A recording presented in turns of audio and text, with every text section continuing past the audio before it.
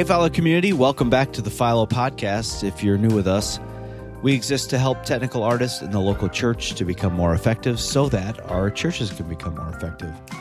It's basically an extension of the Philo conference all the time, every third week. And for many of us, if you're listening to this in real time, the ministry season is in full swing. And in line with that, the team at Philo, we decided to try something new. We called it Philo Team Night.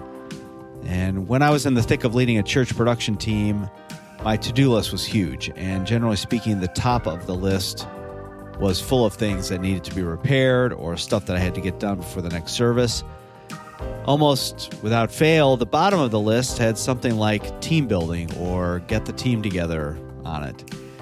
And because the items at the top of the list wouldn't go away, and in fact, that list usually got bigger, it was very difficult to pull volunteer development up from the bottom and actually get it done. And this is what Philo Team Night was designed to solve. If we could do all the work and pull off an event so that the volunteer teams could gather and be poured into, then we could help the TDs at local churches build more effective teams, which makes each church better. We figured out the fun activity, we figured out the meal, we prepared a place for teams to have meaningful conversation about what matters in production at their local church. Yeah, it was a really great time. And so our first version of this ever, we had teams from several churches in the Chicagoland area get together, and we had an amazing time.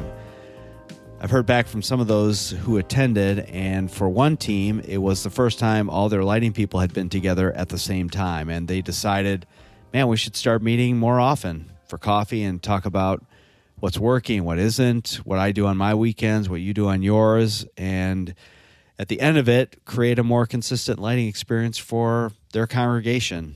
Yes, this is one example of how Philo Team Night was designed to help the technical artists at the local church become more effective so their churches could become more effective, basically our mission statement.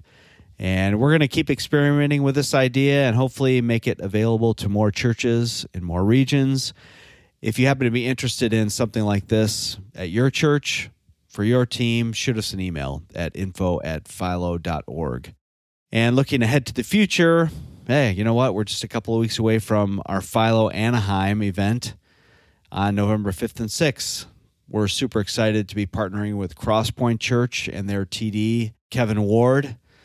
I've been really looking forward to being with the Philo community in California, and if you'd like to join us, we're still running our special for our podcast listeners of $99. That's about $120 off the current ticket price. If you go to philo.org and go to the events page, you can use the code podcast99. So it's all lowercase, podcast99, and get this discount. One of the reasons I'm looking forward to Philo Anaheim is that we've got a bunch of breakout teachers, new teachers, old teachers, not old like as in they're old, but just teachers we've had before at other Philo events. They're coming to share their wisdom with us. We've got Chris Thomas from Cherry Hills Church in the Denver area, Aaron Roos from Saddleback Church, Debbie Keogh, she's at Water of Life Church. We've got Alex Fuller from Fuller Designs, among many others. And I'm really excited. The collective wisdom of our faculty will definitely help those of us doing production in the local church get better at what we do. I got a chance to sit down with Will Doggett. He's the founder of From Studio to Stage, which is a training platform and online community for building and using tracks with Ableton Live. We get into all the details in our conversation about what he's doing, what he's done, how that can help us. So instead of talking about it now, let's just dive into the conversation. Will, how's it going? Good. How are you, Todd? Yeah, I'm doing all right. Why don't you tell us a little bit about what you're doing now, how you got to this point, kind of what your background is, and what, as kind of a setup for our conversation. Yeah, that's good. As I often mention, my wife makes fun of me when people ask that question because they're like, they don't want your entire life story. We'll get to it, just the specific bit. So I'll do my best. But I'm a weird person in that I've held a lot of different roles in churches. Okay. I started playing guitar in middle school, serving in the youth band at my church. Really felt a call in ministry like in high school. Okay. And served as front guy out front, playing acoustic guitar, playing all the hits, all the Todd Fields All the classics. hits, yeah. Every move I make. I mean, I know he didn't do that, but all the good stuff. Did that for a while. Went to college, to Liberty University, studied worship and music ministry. Oh, nice. But I felt like I was going to be the guy out front with an acoustic guitar leading worship, but knew somehow I was going to be involved in the church. And while I was at Liberty, I started using this software called Ableton Live. Okay. Used it with our band there. I used to jokingly say this to my buddy, said, you've got to like give people confidence in your ability. So say this, then tell them you know what you're doing. But I made tons of mistakes there. Okay. With not like in life, but with Ableton. And so I should it's not clarify. that kind of college. Yeah. Sorry, Mom. Just to clarify, that's not what I mean. We played like 6 times a week. We rehearsed, but basically I played music 7 days a week, essentially, rehearsals, performances. We played a lot, traveled during the summer some. So it gave me a lot of opportunities to fail miserably with Ableton, to trigger, 4 on the floor, kick drums during prayer times, all sorts of mistakes you can make. So I think it was this really kind of formative experience of putting in the reps, of learning, of doing the work that really kind of quickly got me up to speed with this idea of using Ableton Live on stage for tracks. And so while I was at Liberty, my last year, senior year, a buddy of mine got asked to teach a worship technology class. Okay. And from a professor there. And he said, hey, I'll teach the main stage portion, but my buddy Will should do the Ableton portion. So I came in and did like a 30-minute deal. And afterwards, the teacher said, hey, you're really good at this teaching thing. You should start a site and, sell your teaching. Which was funny to me because I wasn't necessarily great at school. I, never thought I would be a teacher. I love writing term papers, which is really weird. That is odd, yeah. Very odd. And I took for whatever reason, I took a like senior level, actually it was like master's level history course because the professor was really good. Okay. But did that like 2 years. I don't remember any of it, unfortunately. Anyway, I wasn't going to be a teacher. Like that was not my plan. It's going to be a worship leader. If you don't love school, being a teacher seems like not a great idea. That's right. Like hey, let's put the guy who doesn't love doing this in charge of the people that he doesn't love doing. Like terrible idea. Right. So he says that, and I'm like, I don't know what he's thinking. And then it's like this kind of light bulb went off, and I went, hey, I should try this. So I started this website called loopsandworship.com. And had that for probably 4 years. Okay. And that was just a place. This would have been 2008 is when I graduated. So launched in 2008. And the goal with that was to teach and train worship leaders how to use Ableton Live. So it was focused on the church. It was focused around Ableton Live. Uh-huh. I provided some like sound samples and keyboard sounds and stuff as well too. But that was kind of the heart of it. And from there, my wife and I, girlfriend at the time, and I got married and we moved back to North Carolina. I was a worship pastor at a church there for about 8 months. And then they closed down our campus and kind of put us in this like, where are we going to go? What are we going to do? I taught guitar lessons for a while, kind of floated around as interim worship pastor at a few different churches, but eventually ended up making my way to Calvary Chapel, Fort Lauderdale in Fort Lauderdale, Florida, where we spent almost 5 years. We had our kids in Fort Lauderdale, our twins. We now have a third baby, but had 2 of our kids there. And spent almost 5 years there working at the church. And the church was kind of formative experience for me there too. As I came in as a guitar player, teaching in our School of Worship, Ocean's Edge School of Worship that they had, and did guitar, did Ableton, then slowly transitioned into this kind of weird creative director, service program director, we don't really know what we're calling it or what we're doing, role. Which is always fun and goes really well, as you can tell by the fact that I now live in Austin, Texas. But did that for about a year and had an absolute blast in that kind of weird role. And then the last year there was the head of the production track at Ocean's Edge, director of the production track. So we started, our focus was to train worship leaders that happen to move faders and change light cues and as opposed to training tech people.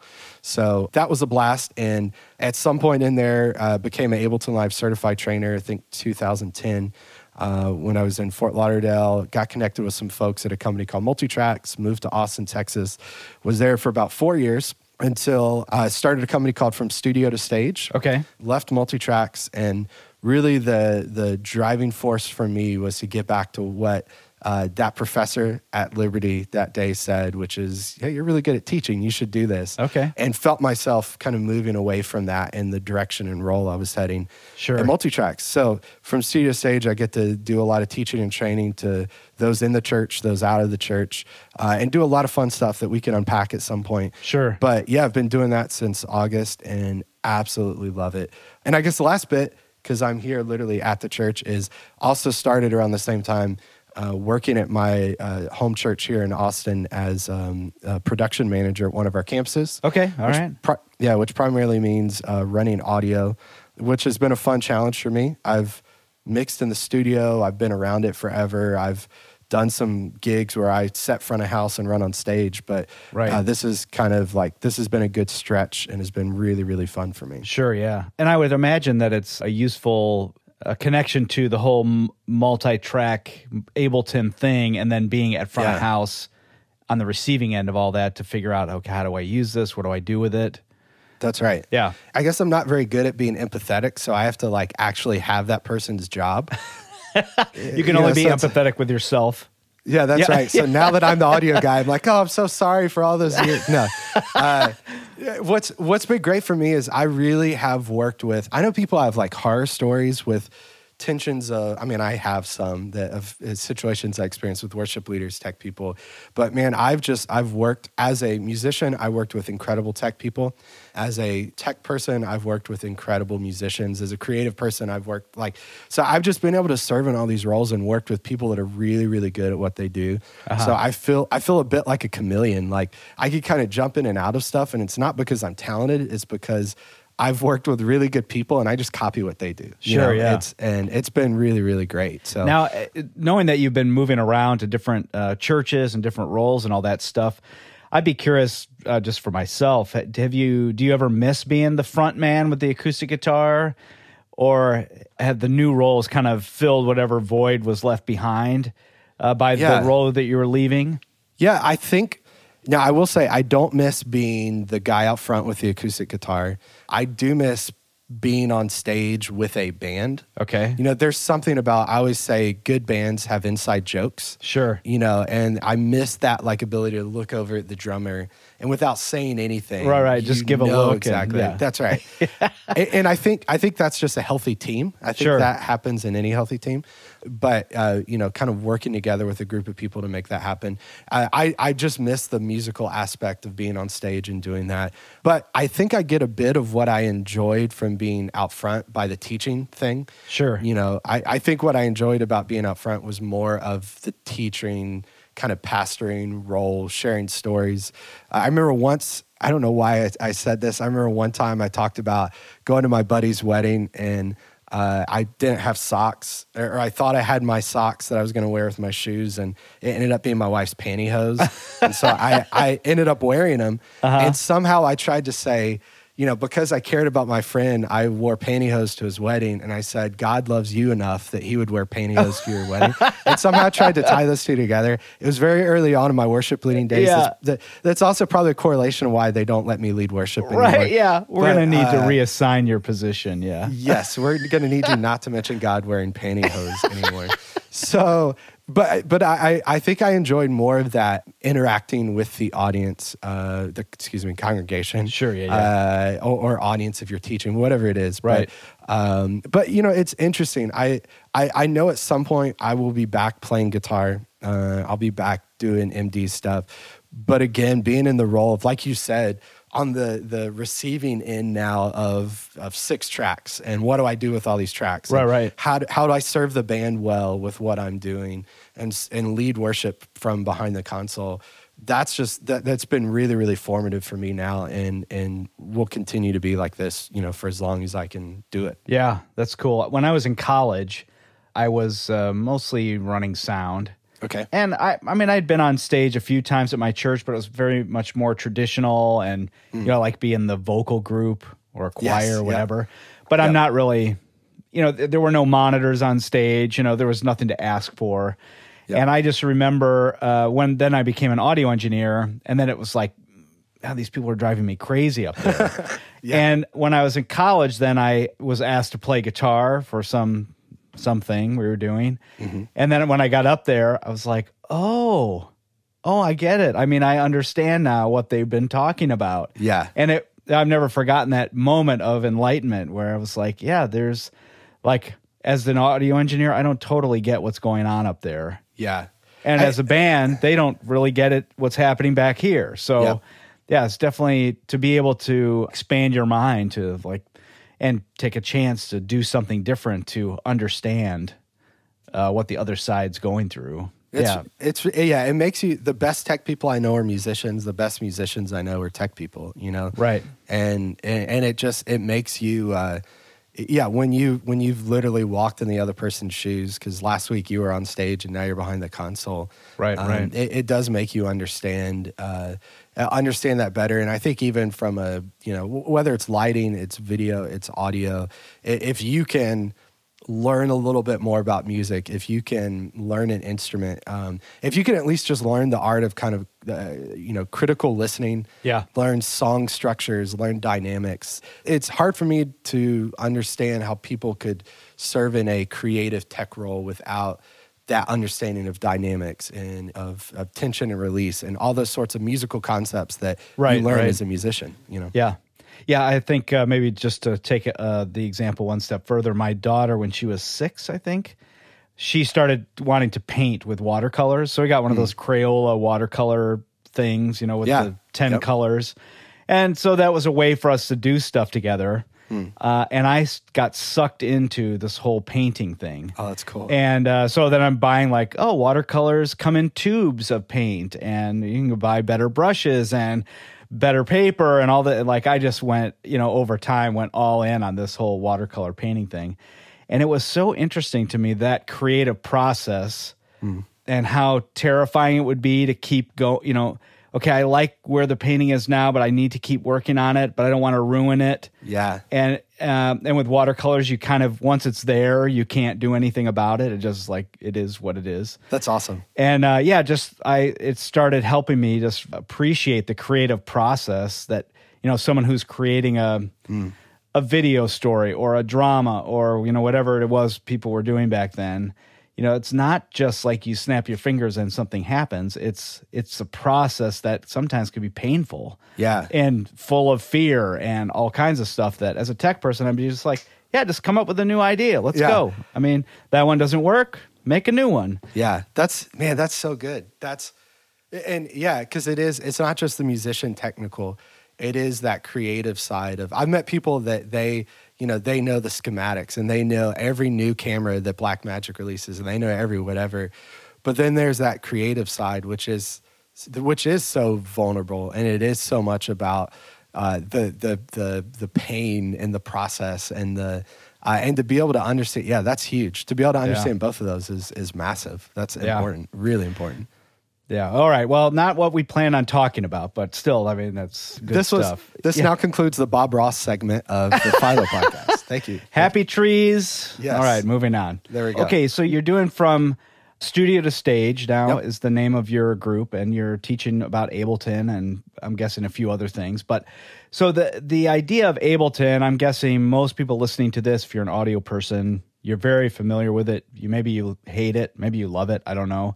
But I guess the question would be, so most of our churches are using it. I mean, is there a right way of using Ableton, or a wrong way? Like, is there some way, maybe just to answer that question. Is there a right and wrong way of using tracks in a service? Yeah, I think the right way is the way that serves you and your congregation best. I know that's a very political answer. I'll unpack it. Well done, Yes, thank you. You can vote for me in the upcoming election. I'll include my link in the show notes. And I mean that in a way of I've realized some people are just literally content with it's working, don't touch it, don't change anything, I'm great. And I realize in other spaces is where they want to explore and push. I also have to understand that. I'm content with taking my car to get the oil change. I don't care how, the best way. But when it comes to this tech stuff, I'm like, no, you idiot, there's a better way. So I think whatever way best serves you and your congregation is the best way. But I will say, a big heart for me behind starting from studio to stage and teaching the way I teach is I found most Ableton Live training, most training about tracks, or really let's back up. Most Ableton Live training is focused on music production. It's focused on electronic music. It's geared towards DJs. It's geared towards producers. So there's this small segment that's focused on live performance. Now within the live performance, we still have a majority of that's focused on electronic music DJs. And then this small portion that's people using it with bands for playback, for those sorts of things. So what ended up happening is a lot of the concepts used for DJ, for electronic music, people tried to kind of, including myself, tried to take those and apply them to these ideas of tracks. Okay. And then a lot of times what that ends up meaning is they try to take something that's very non-linear and fit a linear thing to that, right? So we step on stage to do a worship song. Yes, we might repeat something. You might be a church that has more spontaneity, but it's a linear structure most of the time, right? Right. I know there are churches, and I've been in bands and served in services where you step on stage, have no idea what you're doing, no idea where you're going. I enjoy those sometimes, as long as I'm playing, not as the tech guy. Yeah, right. When I'm in tech, I'm like, these idiots. You must have a different Holy Spirit, because he told me to wrap this thing up. I don't know what your Holy Spirit's telling you to do. But what I've kind of learned and seen is people trying to take concepts that maybe don't necessarily fit or work. So what they end up with, and this is where a lot of churches, and probably, again, a lot of audio people, a lot of tech people listening to this probably have experienced this, a rigidity, right? And this is in the track, so we're going to send you 5 drum tracks, and it's Christmas, so we have 19 drummers on stage for Little Drummer Boy. Actually, if we could get anything out of this podcast, it's that churches having someone on stage playing a tom for Little Drummer Boy is no longer considered creative. If we can all just agree on that. I love every Christmas, every church does Little Drummer Boy and has some kid play a tom. We did it, so, Sure, yeah. But anyway, like there's this rigidity to it of we can't repeat, or we get in rehearsal and we stop and we have to restart. There's this like spending tons and tons of time prepping things, right? Right. And getting ready. And so I tried to I tried to kind of craft from studio stage and craft my teaching and what I'm trying to tell people to basically say it doesn't have to take hours. Like I'd love for you to spend Saturday with your family and not behind a computer screen. Right. And you can have flexibility and freedom. And you could be the most rigid church in the world, but flexibility and freedom still matters when you need to stop and start back at the bridge, right? Right. And so I think, yes, whatever serves your congregation is best. But I think it's good to constantly be looking at a better way. And I found for a lot of churches, there is a little more efficient way to do that. And one of the key things that's become a mission statement or a guide for the subscribers that we have on the site is this kind of phrase I came up with, which is humble confidence, but then humble curiosity. So it's this idea of being confident that you're doing it the right way, but you're always wondering, there's got to be a better way to do this. There's got to be a way that I could spend less time doing this. And so I try to embody that in the teaching and say, like, after years of doing this, this is the best way. But I also love when almost once every year or once every couple years, a student will say something that will kind of just throw me off. And I'm like, no, you idiot.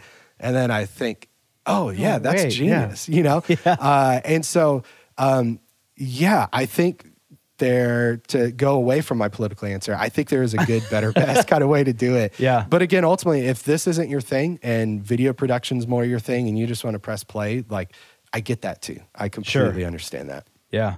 In the church world, it feels like a lot of times we're doing something because some other church is doing it. Yes. And so, you go to the Passion Conference, which we were just talking about, and you see these bands doing all these amazing things. Like, well, I have to do that at my church. Yeah. And it feels like tracks might be one of those things, using Ableton. Yep. We have to do it because other people are, and we want to keep up. Yeah. Which maybe goes back to the idea of, whatever works best for your church. And, maybe tracks aren't for everyone. That's good. And I, whenever I teach at any worship conference, I just got an email from someone today that said, hey, we want to come have you teach. I'll teach a class on tracks and I'll spend 20 minutes convincing people not to run tracks because it comes down to that for me. You need to serve your congregation best, and that might be playing, worship music that's more hip hop. It might be more electronic. It might be acoustic. It might be very produced. It might be very raw. So I think if I am so passionate about, going back to the creativity thing, I'm so passionate about people legitimately seeking and asking God, kind of, where do you want to take our church, including the tech side, including the way our services are structured. I think it's not just. I think you can be incredibly creative without having a bumper as your pastor walks on stage and an announcement. I video. don't think so. Yeah, I'm going to have to disagree with you. We'll end the call here. You have to have a bumper video. You have to, and the band has to play behind the pastor during announcements. But it's kind of this. There's been these norms, kind of I found a lot of value. We were talking before. My twins just turned 6. When they got to be, I don't know, 3 or 4, maybe it was 4 or 5, they became the most annoying kids in the world because of one question, and it was why? Yeah. Why? Yeah. And my son is a deep thinker. I'm terrified. He's either gonna solve the world's problems, or he's gonna cause my create wife them. Yes, yeah. And I'm praying that he solves them. But I would answer, and then he'd go, well, why? And why? And I've tried to apply that, to so much that I do. And it's like, well, why do I do this? Why do I do that? Right. Even with mixing, if I walk it back to mixing, I think audio people, we're the worst when it comes to overdoing things and adding 16 plugins and then bypassing and going, yeah, I think it sounds better bypassed, Yeah. It's like, why did I spend an hour tweaking the drums when they sound perfectly fine as they are? Right. But I try to constantly just ask myself, why? Why are we doing this way? Why are we doing that way? And being okay to change and being open to doing things differently this month than I did them this month last year. What's wrong with that? Sure. Yeah, nothing. Yeah. Okay, so Ableton, let's talk about that for a minute. So now that you're on the receiving end of all these tracks coming at you, now that you're sitting in front of house, we were talking earlier just about how some of my experience, the band's just sending you everything, and they're playing everything. Yep. And when it comes to Ableton, if I'm the audio engineer, I don't have a whole lot of say in what that is coming down the pipe. Do you have any suggestions for an audio engineer on how to kind of maneuver through that choosing or conversations what's the... I think there's a couple aspects. I think one is that relational aspect. I'm prepping for a webinar now that I'm going to give at the end of the month on creating a great in-ear mix. And one of the tips I have is build a relationship with your mix engineer. And I'm talking both from, I guess, primarily from the musician standpoint for this. Sure, but, yeah. I think a big piece of it is, and I saw this great Facebook conversation that Lee Fields had with someone where they said, my guitar player, his amp's awful. How do I improve his tone? And he said, what's his name? How many kids does he have? What's his, And it's like, that's it. Like it's you have to build a relationship with people. You have to have that sense of trust there. And the church I'm at now, the team I'm a part of is just so healthy. There's so much trust. The first day of me starting the job here, my worship leader texted me driving in. He said, I want you to know I trust you. He said, I want to be clear to you. You don't have to earn my trust. You don't have to do anything to hit a level for me to go ding, ding, ding. I trust him. I trust you 100% right now, day one, stepping into that. And that's huge because I hear so many people say, well, trust you have to earn it before I give it. And it's like, sure. What are you, a Nazi? This is terrible. Yeah. It's not the way to do it. Sure. So for me, I'm really thankful to be in a place where my worship leader trusts me. I trust him. The band trusts me to say, hey, can we bring the tambourine down? Because the tambourine always needs to come down because it's always the loudest thing ever. So I think there's that relationship aspect of you have to get to a point where the band trusts you, you trust them, to where you can say, hey, could we take some of the drums out of that? Could we take the some of the keys out of that? I think with that, there has to be an understanding of what are you going for? Do you want a really big produced sound, or do you want a more stripped down sound? I think going back to the idea of, is there a good, wrong way to do this? I've seen a lot of churches go buy a multi-track file that has 40 files. And like you said, literally press play and the band plays on top of that. Right. And that's wrong, because to me, it's about playing. It's about playing with it, not to it. Sure. And so it's this idea of, take some of the stuff out if you're competing with it. Now, if it complements it and there's a low tom hit and you want this big 808 hit right there, yes, it's kind of doing the same part, but it's meant to create one big picture, one big sound, So I think if you understand the heart, the back to painting, if you understand what they're trying to paint, what picture they're trying to paint, and you can serve each other in that way, I think that's going to really help. I think from the very practical side, we live in a world now where we have these very high count audio consoles. It's really easy to say, separate the drums, the pads, the synth stuff, the bass stuff. Now you could go overboard, and I know people that are running like 20 tracks, of tracks, channels of tracks, or even more. And at that point, it's like, all right, you're mixing tracks and like a lead vocal at that point. Right. But I think establishing that relationship with the band is just huge, and realizing it's there to serve you, and it's all about playing with it, not to it. And I would imagine too, just hearing you talk about that you're probably better served also to call your worship leader on Tuesday and say, hey, can we talk about this weekend? Let's sit down and listen to these. Let's figure out who do we have on stage? Yeah. What can we eliminate from the track? Like, have that conversation when the pressure's not on. That's right. Instead of you're in rehearsal getting bombarded by too much information. Yeah. Usually that's not the best time to kind of try to solve the problem. Yeah. I think I've been kind of holding on to this thought for a little bit, just mulling over my head. But I think it's like, if worship leaders can learn, like, let's say an encouragement for the worship leader, encouragement for the tech person. I think if every worship leader can make communication a priority in the new year, and every tech person can make flexibility a priority in the new year, I think we're going to land somewhere in the middle. Right. That's going to make everyone way more happier. Life's going to be hunky dory. But I do think a lot of it is that communication beforehand, and it is trying to have those conversations not in the middle of sound check and line check, and you're just bombarded and you're stressed out and trying to make sense of the cacophony of sound that's coming at you. Yeah. For sure. I want to say there was a worship leader that I used to work with that he was very protective of whatever he and the band were going to do for some reason. And he wanted it to be organic. Yeah. And so he didn't want to say he had a plan, but he did. I mean, the band knew what they were doing, but none of the rest of us knew until we saw it one time. Yeah. And so I just said, I'm not asking you to lock yourself into a certain way. I just want to know what your band knows. Yeah. Let's just start on the same page. Yeah. And then if we need to change, let's change. But it would be so nice to at least have the same starting point. Yeah.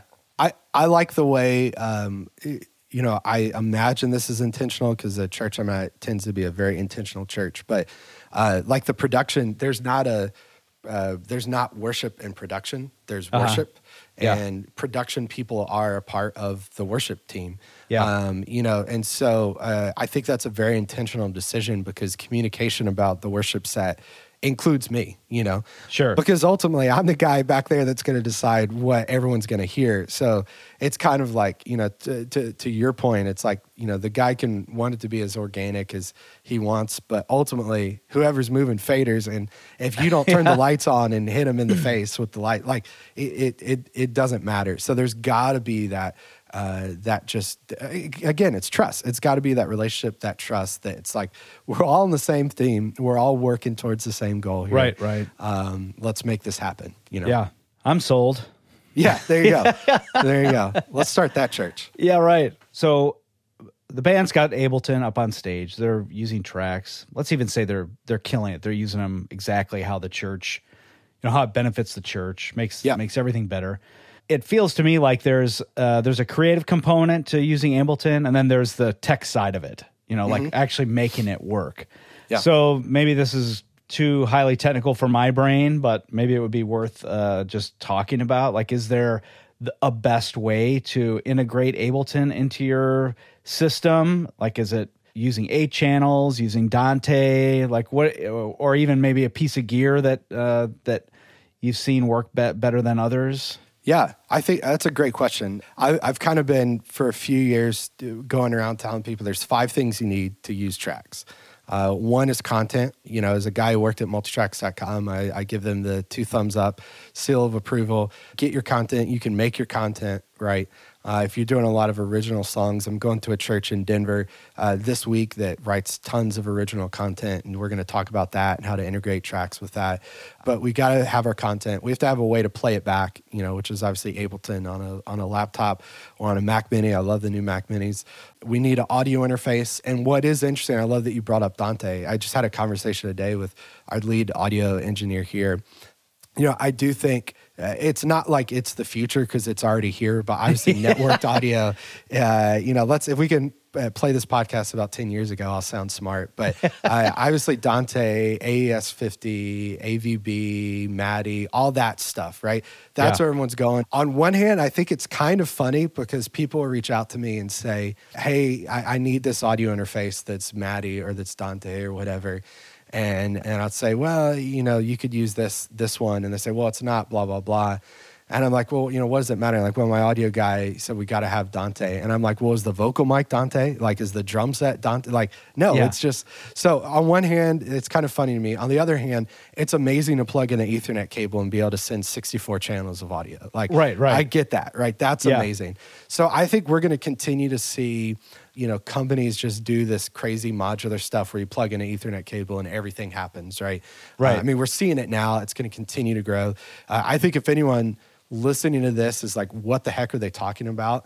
I think that's a place to pause and to go, what is Dante? What's Maddie? What's AVB? What's this protocol stuff? Right. And just learn that, because that's 100% where things are and where they're going to continue to head. Right. I think what you're going to see a lot of in this space, and this is the number one question I hear from people now, is what's a redundant Dante system? What's a redundant Maddie system? Right. And Dante, there's one guy out there listening that's like, but Dante inherently is redundant because there's A and B. I mean, one computer goes down, you automatically switch to your other computer for tracks.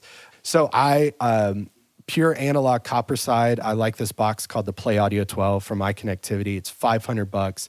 It gives you redundancy, but it is not Dante. It's not network, audio enabled.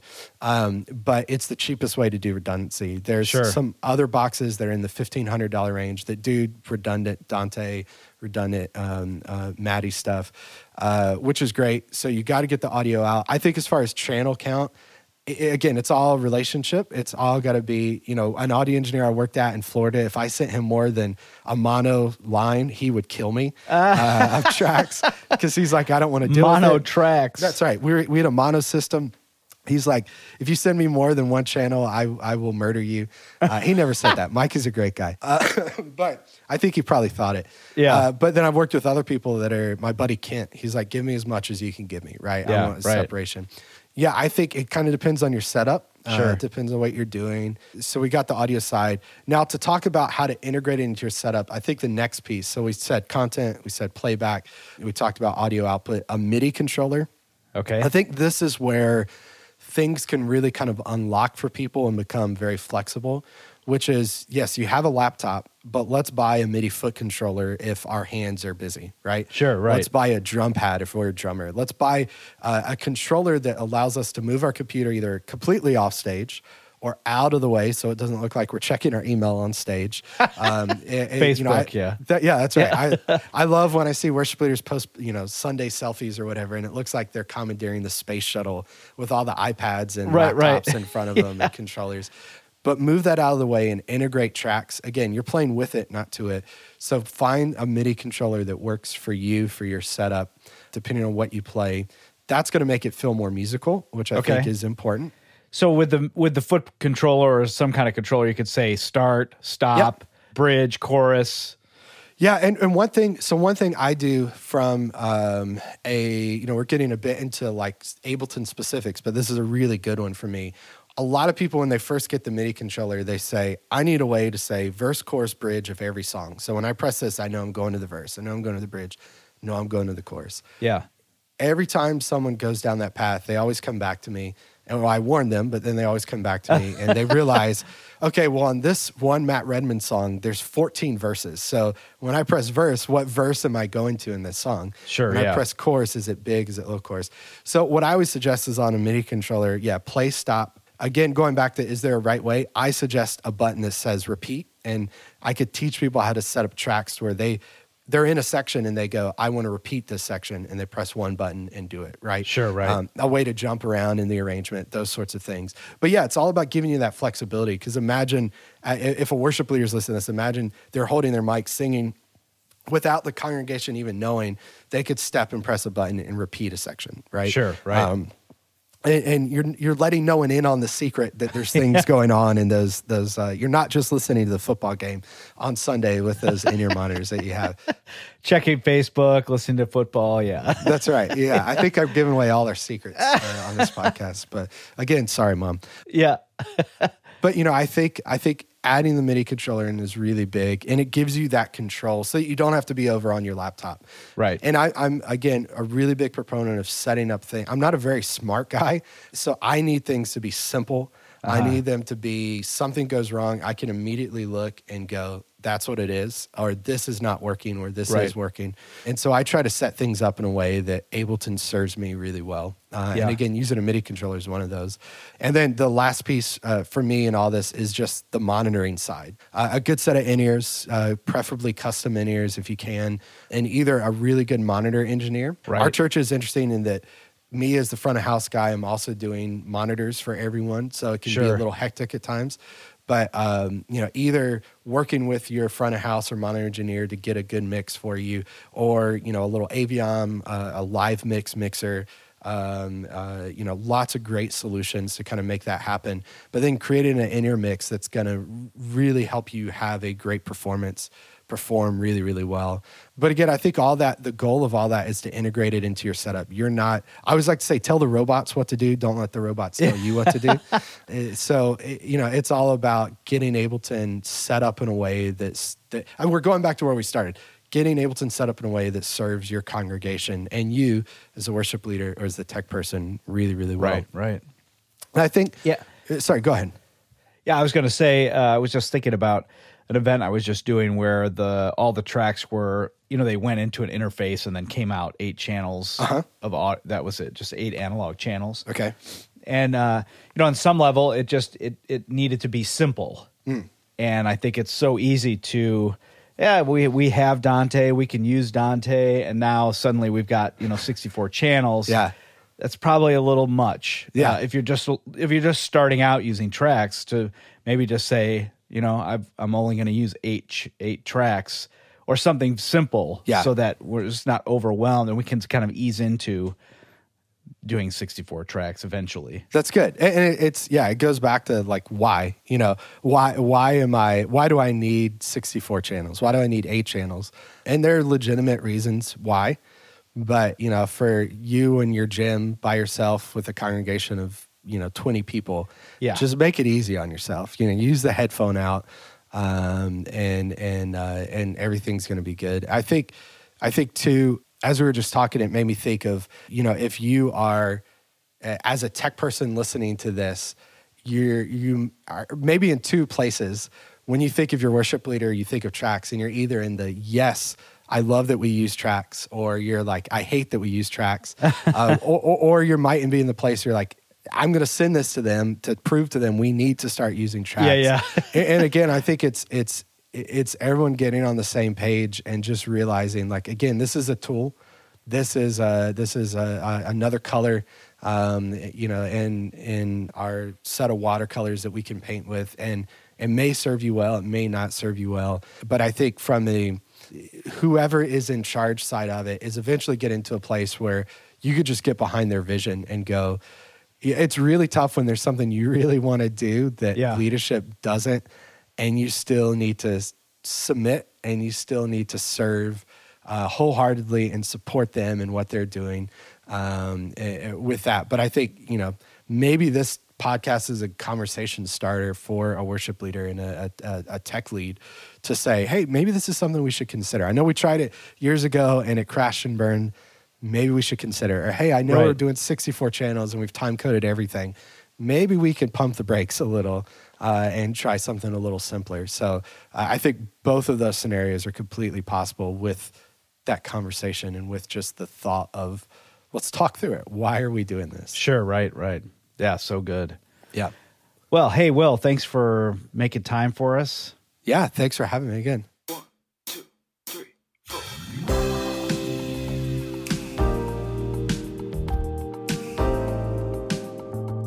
I really enjoyed talking with Will. Tracks seem to be the thing these days in local church, and I love that Will talks about how tracks aren't for everyone. You know, every church shouldn't necessarily do it just because the church down the street is.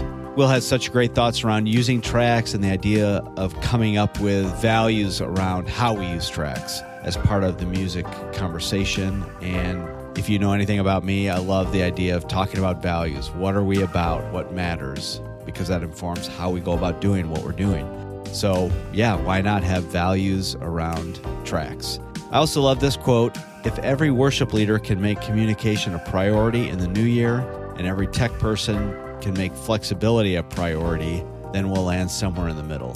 Oh, man, I love it so much. So much. There's a piece of this for everybody in that sentence. Yeah, so thank you, Will, so much for being a part of our podcast. To dive into a little more detail about what Will does and how it might help those of you listening, From Studio to Stage, it's an online community that helps people learn to build tracks and to perform like the pros do with Ableton Live. When you subscribe, you get access to over 25 courses, early access to weekly tutorials, and exclusive training content, a monthly call just for subscribers, and also a private Facebook group. You don't have to try and figure this out on your own. Yeah, save yourself time and money and learn from an Ableton Live certified trainer and the supportive community at From Studio to Stage. If you're planning for Christmas and want to automate your lyrics to ProPresenter, sync videos, lights to your tracks, there's no better place to learn than From Studio to Stage. And if you're wanting to learn how to use tracks and maintain spontaneity without spending hours, check out the training on using Ableton Live for tracks. And the best part, Will's created a special promo just for the Philo podcast listeners. You could save 20% on a monthly or annual subscription if you use the code Philo in caps, Philo20. Head to this episode's show notes, click on the link there, and use the code Philo20 to save 20% on your subscription. And don't forget, Philo Anaheim's coming up. Still time to sign up. Use the Podcast 99 code for a giant discount. We would love to have you there. It's coming up November 5th and 6th. And if you like our podcast, subscribe wherever you listen to podcasts. And we would love to get your review on iTunes or any of those platforms. It really helps spread the word. So, do that for us. You can find us on social media at Philo Community on Facebook and Instagram, and at Philo Conference on Twitter. We love your feedback. Send us future ideas. We'd love it. Email us at philopodcast@philo.org. All right, that's it for now. Talk to you soon.